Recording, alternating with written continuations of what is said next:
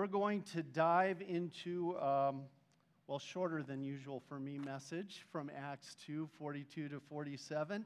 And the reason for that is we have confirmands who are excited to present their confession of faith to you. They are the beautiful illustrations of today's message. And we're going to be diving into Acts 2, 42 to 47 because this is a snapshot in a moment of the very first congregation that developed in the city of Jerusalem after Jesus died and rose again and ascended into heaven.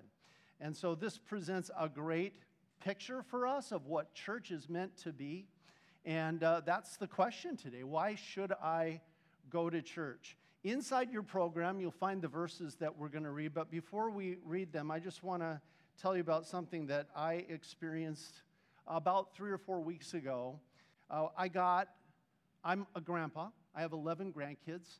I got a video, as I do every now and then, of my grandson, Owen, taking his very first baby steps. And I mean just like short baby steps from the couch to the little footstool. He might have taken all of 3 steps. But do you know what his mom and dad did? They exploded in celebration and praise. And how awesome is this that Owen is now taking steps and walking? And that's in a way where we are today. We're pausing for our confirmands. But what's happening today is a celebration of their first steps of faith. It's not the end. It's merely the beginning. Now imagine confirmands. I know many of you love sports. Baseball, softball, volleyball, hockey. Imagine if you had to go out and try out for a team or play on a team, barely being any more capable of walking than you were on the first day of your baby steps. Boy, that'd be tough. That'd be real tough. And that is exactly where we are today. This is a moment of tremendous celebration. For those of you who've been here for a while hearing me preach, you know my favorite theological word is the word and. And keeps us in the middle of the road without falling into a ditch on either side of our road of faith. This is a tremendous moment of celebration and these are baby steps. And these are just the beginning. Confirmation is when you come up to not only confess your faith, but in essence to say, I'm ready now to own my own faith. I will continue to go to the church, as our title says, but I'm also personally going to take responsibility, as one author wrote, extreme ownership to keep on in my walk with Jesus. Now, you're going to need help for that. You can't do it. I can't do it on my own. We need the Holy Spirit to help us. We especially need the Word of God because that's how the Holy Spirit works. The sacraments, that's how He works inside of our hearts and minds. And so today, I want to start with this title, Why Should I Go to Church? But let's look at this group of believers. Like I said, the first congregation, you can find the words here. They'll also be in this screen. And I think we'll get a hint into why we go to church. So here's a description of these first Christians. By this time, they're pretty many, in the thousands. And what were these thousands doing? They devoted themselves to the apostles' teaching and to fellowship, to the breaking of bread and to prayer. Everyone was filled with awe at the many wonders and signs performed by the apostles. All the believers were together and had everything in common. They sold property and possessions to give to anyone who had need. Every day, they continued to meet together in the temple courts. They broke bread in their homes and ate together with glad and sincere hearts. In other words, their own homes became church, right? Praising God and enjoying the favor of all the people, and the Lord added to their number daily those who were being saved. If you want to follow along, there's a little sermon outline for you, and you can fill in the blanks if you wish to. But here's how I want to start. I object. I object to the title of this message. What? Well, look at the title. Do you see what it says? Why should I go to church? There's a word in there that I don't agree with. Well, I kind of agree with it if we're talking about my old Adam. But the Apostle Paul in Romans 7 says the real you, the real me, is the new man. And I really believe that whenever we ask a question about our faith life, about our relationship with Jesus Christ, as much as possible, we should get the word should out of there. Our walk with Jesus is a walk where he has first loved us, first poured blessing upon blessing into our hearts and minds and lives. And when we talk about the cross and the empty tomb, of course, the most important truths of the gospel, yet they're only the beginning. And so why should I go to church? When I hear why should I go to church, it's kind of like me saying, well, why should I love Julie? Or even worse, if I wake up in the morning and go, oh, okay, she's my wife. I guess I should love her. It should, to me, says, deep down, I don't really want to. Deep down, I really would be out golfing or doing something other than church. And trust me, pastors have their moments too. But why should I go to church? I would change the question ideally, if we're talking to your new man, is why do I get to go to church? Because we're sinful, and by all possible means, because of sin in our lives, before a holy God, God should be stiff-arming all of us and saying, stay away from me. You're too sinful for me. I know that's not a comfortable message to hear. I sometimes want deep down to shy away from proclaiming against sin, but it's a reality of our lives. And the beauty of this message is God has the solution for you, for me. And it's in the gospel. So look at this first congregation. I put the pieces of the passage. It says they devoted themselves. Devoted? Does that sound like they woke up on Sunday mornings and said, oh, really wanted to go golfing today, but I should. I don't know if they had golf. And did they have golf? I don't think so. I should go to church. That's not in that word, they devoted themselves. They broke bread in their homes. They invited people into their homes so that they could practice their faith and their love for Jesus. And they ate together with what kind of hearts? Glad and sincere hearts. There were no shoulds here. There were only get-tos, not got-tos. And they were praising God in everything they did. What an amazing picture of an amazing church filled with the Word of God and the Holy Spirit. Because notice what it says at the very beginning of this passage. How did they get to a place like this where church was not a got-to or a should, but a get-to and an I want to? It's in that very first phrase. They devoted themselves to the apostles' teaching. The more we fill ourselves with the gospel, with the Word of God, the more it's going to well up from within in us. So here's your first top fill-in I want you to do, and then we're going to go bounce down past the passage. If I'm asking myself a question with a should in it, especially when it comes to your relationship with God, it may be time to step back and take another look. What if on Sunday mornings from now on, and you confirmands woke up and went, oh yeah, baby, it's Sunday. I love going to church to hear my sins are many, but God's mercy is more.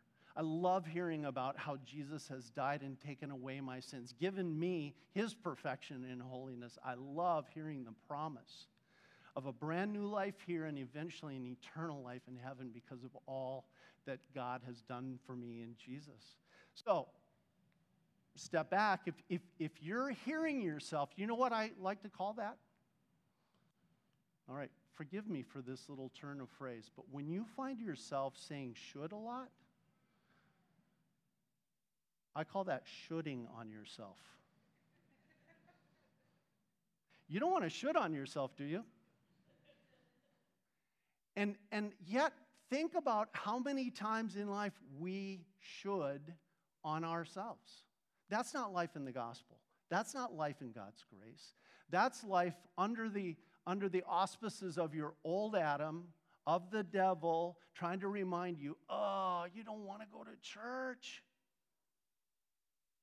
Under the new man, under the power of the Holy Spirit, inspired by God's gospel message, it's, yeah, baby, it's Sunday.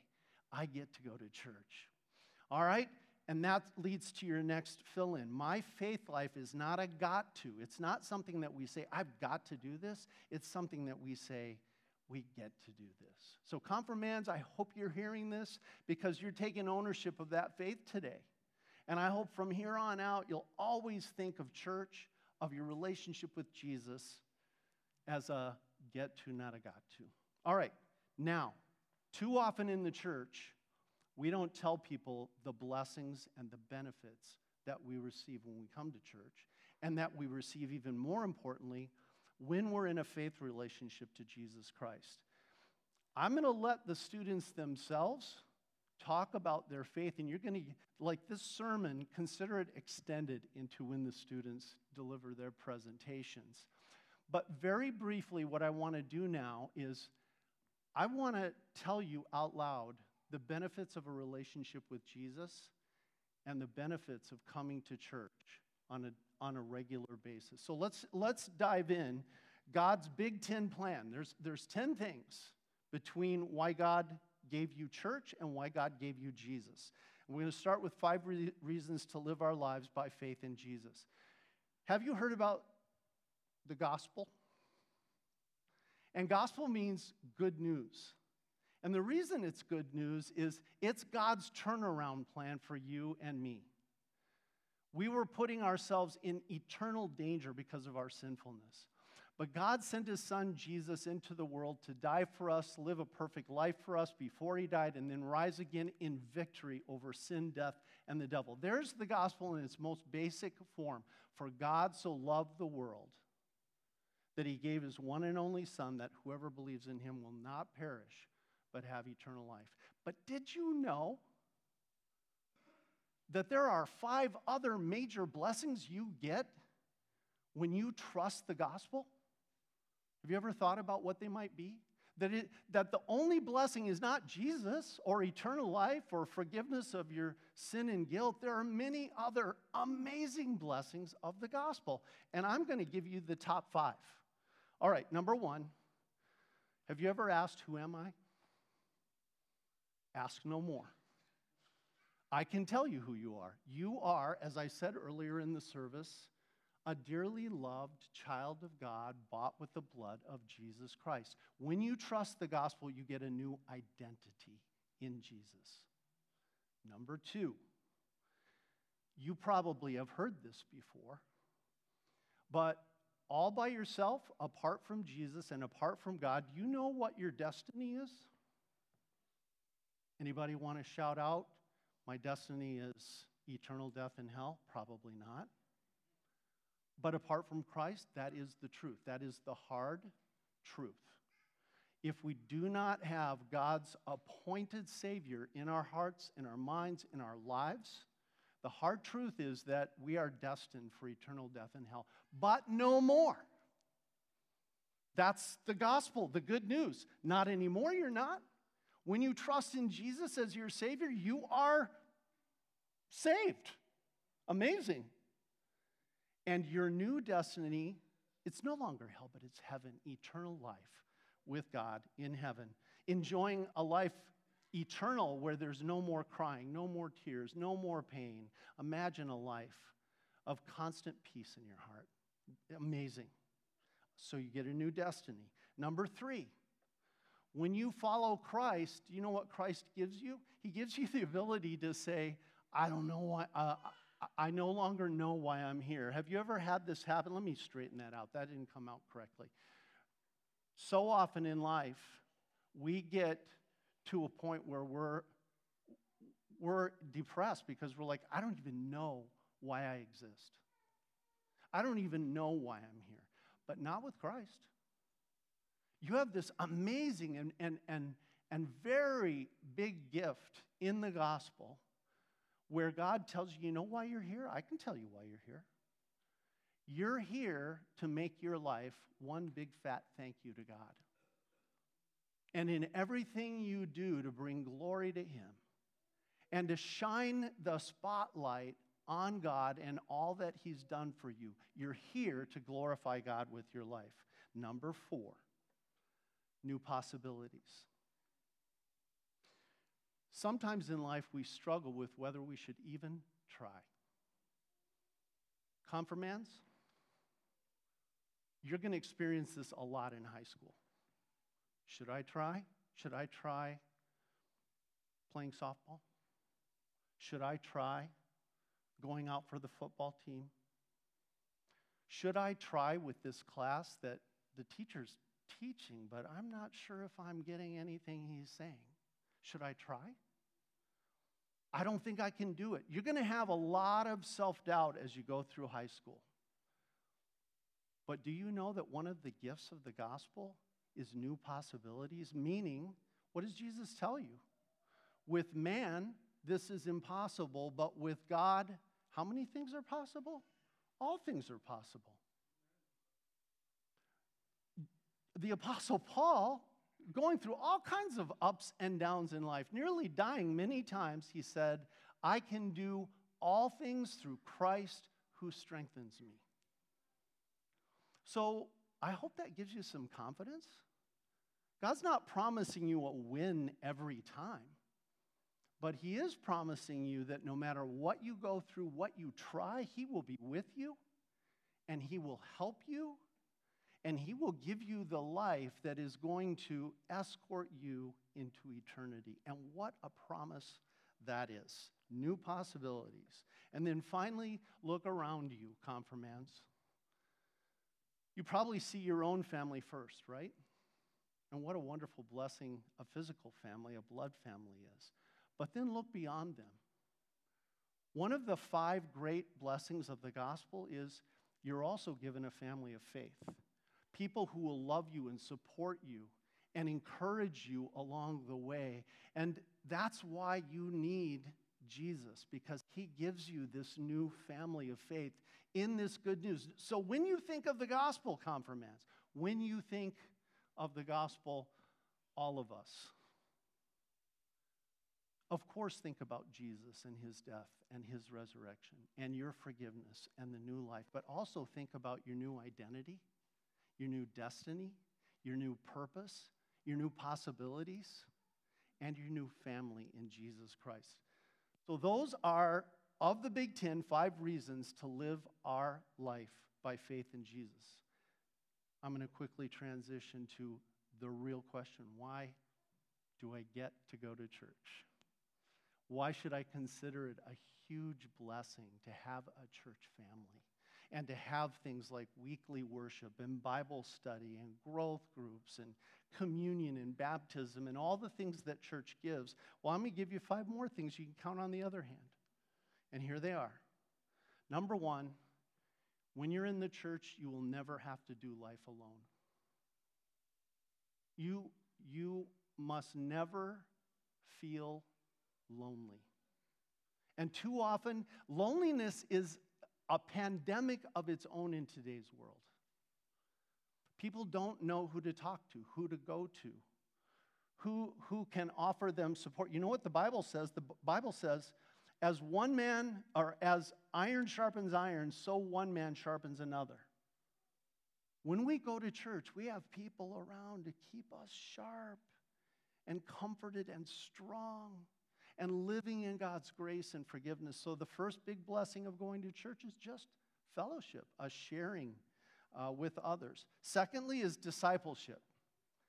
Think about, when you hear this word discipleship, maybe you first think Bible class, confirmation class, a new member class. And some of those are the practical things that churches offer, and they're big blessings. But I want you to think, when you hear that word discipleship, of Jesus' original disciples. Did Jesus' original disciples go to a new member class? Did they attend Bible class once a week? None of that. You know what Jesus' original disciples did? They followed Jesus 24/7 for 3 years. In other words, they walked with him, they ate with him, they slept with him, they observed as he did miracles. They were sent out by him to do part of the mission work of the church and tell others. It was a constant 24/7 being a follower, a disciple of Jesus Christ. Churches are going to help you with that. And going to church is going to help you, even though, yeah, we got to go to work on Monday morning. Churches keep us focused on remaining a disciple of Jesus Christ. Number 3, and I think this is one of the reasons I've heard it from parents in regard to confirmation class, that parents send their children to confirmation class. And it is developing a servant's heart and putting faith, not only deepening your knowledge of the faith, but learning to take what you've learned and put it into practice in your life. In other words, church is not just about Sunday morning. It's about so much more than that. And so also for us as Christians, church is an opportunity to put your faith into practice and especially to develop the heart, the humble heart that says, I want to serve my wife. I want to serve my husband. I want to serve my boss. I want to serve my teacher. I want to serve my brothers and my sisters and my neighbors. And church strengthens and reminds and helps because it downloads the Holy Spirit into our hearts through the Word of God. That a heart filled with servant-mindedness is an awesome life. You can't have better. And then number 4 is outreach. Number 4 says, I've been given something huge, this gospel message. I know that I'm forgiven. I know that I'm a dearly loved child of God. I know what my new destiny is, but it doesn't stop there. For those of you who came to communion today, there's a little reminder here at Amazing Love at the end of communion to take what you've been given and go share it with the world, and that's what outreach is. We get to share good news. Have you ever done that with something else and thought, man, it feels so awesome to tell someone else about this movie or this opportunity or this thing that really, really helped me. I want my friends to hear about it. I want my friends to join me in doing it. Well, the gospel is the greatest thing to share with others. And then finally,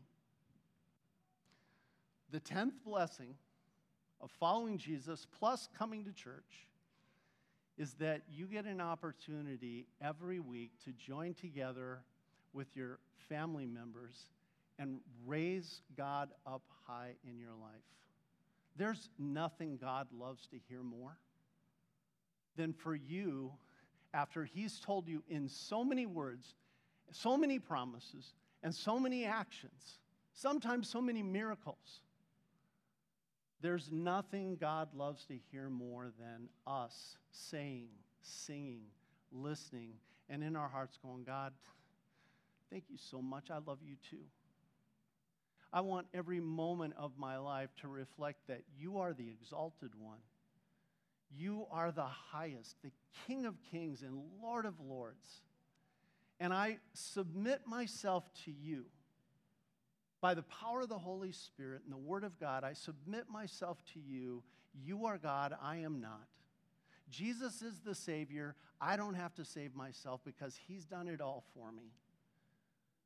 And to put ourselves, worship is really recognizing what our proper position is over against God. And so often in life, we feel this pressure to act as if all the problems need to be solved by us. And then on the flip side, we want all the glory to come to us. Worship is a big reminder to step back from all that weight laid on your shoulders and simply say, God, you're the one. You're the awesome one. You're the powerful one. You're the one who walks with me every day and makes sure that I'm going to be okay for eternity because of what Jesus has done at the cross and the empty tomb. So you got those? Fellowship, discipleship, service, outreach, and worship. That's why we don't have to say, oh, do I have to go? Should I go to church? All these 10, the big 10 I like to call them, they're all reasons to say, oh boy. Through Jesus, through the power of the Spirit, I get to follow Jesus every day in my life, and I get to come to church and get all these blessings of fellowship and discipleship and service and outreach and worship. All right, here's your next step. You're willing to think about this? You're willing to think, I will stop shoulding on myself? Especially in my relationship to Jesus, and especially in my relationship to your fellow believers that we call the church. I want to ask you to think about that and pray about that. Church and Jesus never have been and never will be a got to. They will always be a get to. Let's bow our heads and quickly pray. Father in heaven, thank you for your grace and mercy. It's really true. Our sins are many, but your mercy is more. And keep us right there in that beautiful gospel, Lord, so that we see things from the right perspective. I don't have to go to church. It's not that I should go to church. In my new man, under the power of the Holy Spirit, I get to come here, Lord, and worship you and obtain all these other blessings that you have for me in church and in a relationship with Jesus, our Savior. And we pray this in his name. Amen. Now join with me in a few ancient words where we're going to confess our Christian faith together. This is called the Apostles' Creed. If you're comfortable, I invite you to join with us. I believe in God, the Father Almighty, maker of heaven and earth. I believe in Jesus Christ, his only Son, our Lord, who was conceived by the Holy Spirit, born of the Virgin Mary, suffered under Pontius Pilate, was crucified, died, and was buried. He descended into hell. The third day he rose again from the dead. He ascended into heaven and is seated at the right hand of God the Father Almighty. From there he will come to judge the living and the dead. I believe in the Holy Spirit, the holy Christian church, the communion of saints, the forgiveness of sins, the resurrection of the body, and the life everlasting.